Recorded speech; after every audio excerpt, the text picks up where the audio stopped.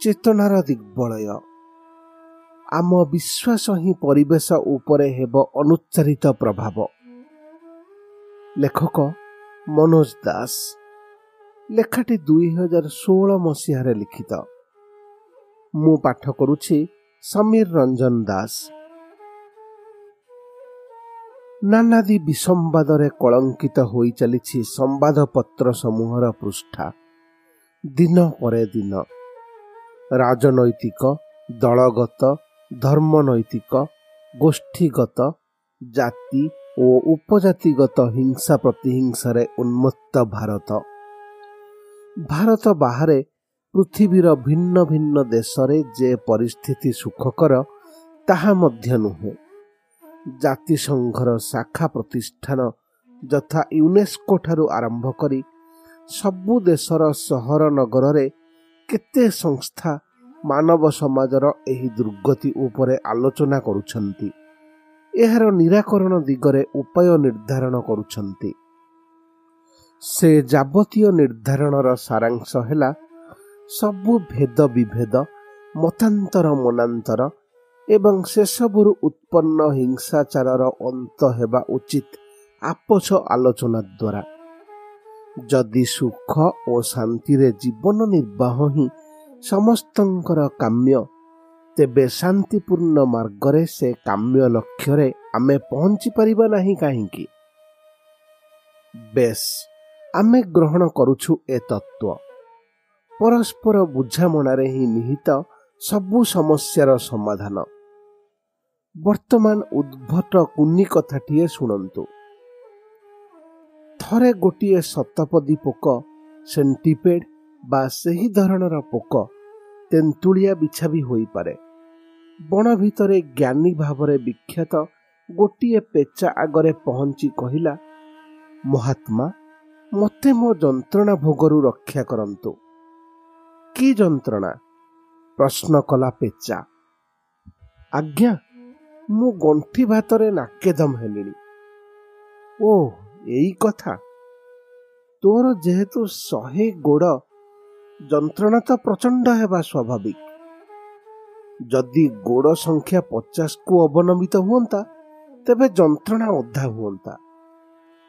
ଆହା, କେଡ଼େ ଯୁକ୍ତିପୂର୍ଣ୍ଣ କଥା! କେମିତି ତାହେଲେ? ଶତପଦୀକୁ ଚୁପ୍ ରହିବାକୁ ଇଙ୍ଗିତ ଦେଇ ପେଚା ପୁଣି କହିଲା, ଶୁଣ, ମୁଁ କ'ଣ ମୋ କଥା ଶେଷ କଲିଣି? ଯଦି ତୋ ଗୋଡ଼ ସଂଖ୍ୟା 10 ହୁଅନ୍ତା, ତେବେ ଯନ୍ତ୍ରଣା 1% ହୁଅନ୍ତା।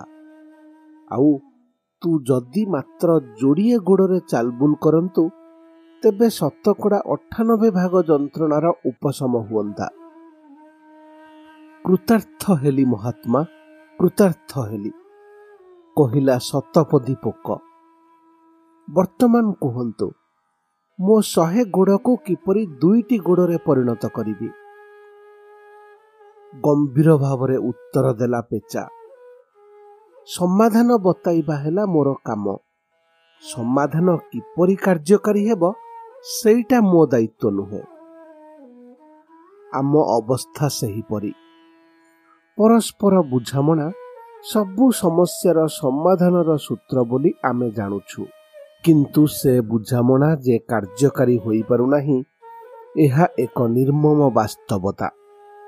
ଶାନ୍ତି ସୌହାର୍ଦ୍ଦ୍ୟର ଆଦର୍ଶ ଆମକୁ ଅଜଣା ନୁହେଁ।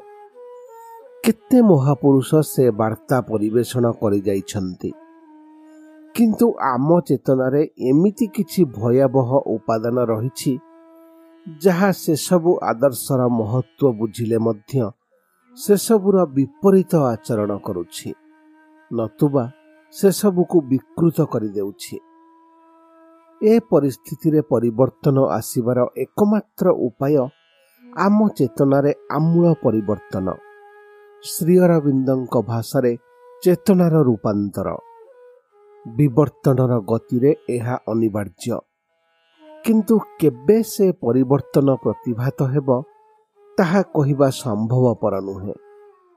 ସେ ଦିଗରେ ଏକ ସାମୂହିକ ଆସ୍ପୃହା ଜାଗରିତ ହେଲେ ହୁଏତ ଅଚାନକେ ଦିନେ ତାହା ବାସ୍ତବ ହୋଇଯିବ। କିନ୍ତୁ ଆମ ଆଗରେ ଏକମାତ୍ର ପନ୍ଥା ଆମ ନିଜ ନିଜ ବ୍ୟକ୍ତିଗତ ଜୀବନରେ ନିଜ ନିଜ ଚେତନାରେ ବିଶ୍ୱାସକୁ ଦୃଢ଼ରୁ ଦୃଢ଼ତର କରିବା। ଶ୍ରୀ ଅରବିନ୍ଦଙ୍କ ଦିଗ୍ଦର୍ଶନରୁ ଯେତିକି ଆମର ସାଧ୍ୟ ସେତିକି ଆଲୋକ ଆହରଣ କରିବା। ଏହାର ଅର୍ଥ ନୁହେଁ ଯେ ରାଜନୀତି, ସାହିତ୍ୟ ଓ ସଂସ୍କୃତି ମାଧ୍ୟମରେ ସଦିଚ୍ଛାର ପ୍ରସାରରୁ ଆମେ ବିରତ ରହିବା। କଦାପି ନୁହେଁ। ସେଭଳି ନୈତିକ ଓ ସାମାଜିକ ସୌହାର୍ଦ୍ଦ୍ୟମୂଳକ କାର୍ଯ୍ୟକଳାପରେ ସଭିଏଁ ଭାଗିଦାର ହେବା ଉଚିତ। କିନ୍ତୁ ଶ୍ରୀ ଅରବିନ୍ଦଙ୍କ ଦିବ୍ୟବାଣୀ ହୃଦୟଙ୍ଗମ କରିଥିବା ବ୍ୟକ୍ତିମାନେ ସେସବୁ କାର୍ଯ୍ୟକଳାପକୁ ସେମାନଙ୍କ ନୀରବ ପ୍ରତ୍ୟୟ, ଏକ ସୁନ୍ଦର ଭବିଷ୍ୟତ ସମ୍ପର୍କରେ ସେମାନଙ୍କ ଅବିଚଳ ଆସ୍ଥାର ସ୍ପନ୍ଦନ ଯୋଗେ ସଞ୍ଜୀବିତ କରିପାରିବେ। ସେମାନଙ୍କ ଜରିଆରେ ଦିବ୍ୟ ମାତୃଶକ୍ତି ଆମ ପରିବେଶ ଓ ପରିସ୍ଥିତି ଉପରେ ବିପୁଳ ପ୍ରଭାବ ବିସ୍ତାର କରିପାରିବ ଅନୁଚ୍ଚାରିତ ଭାବରେ।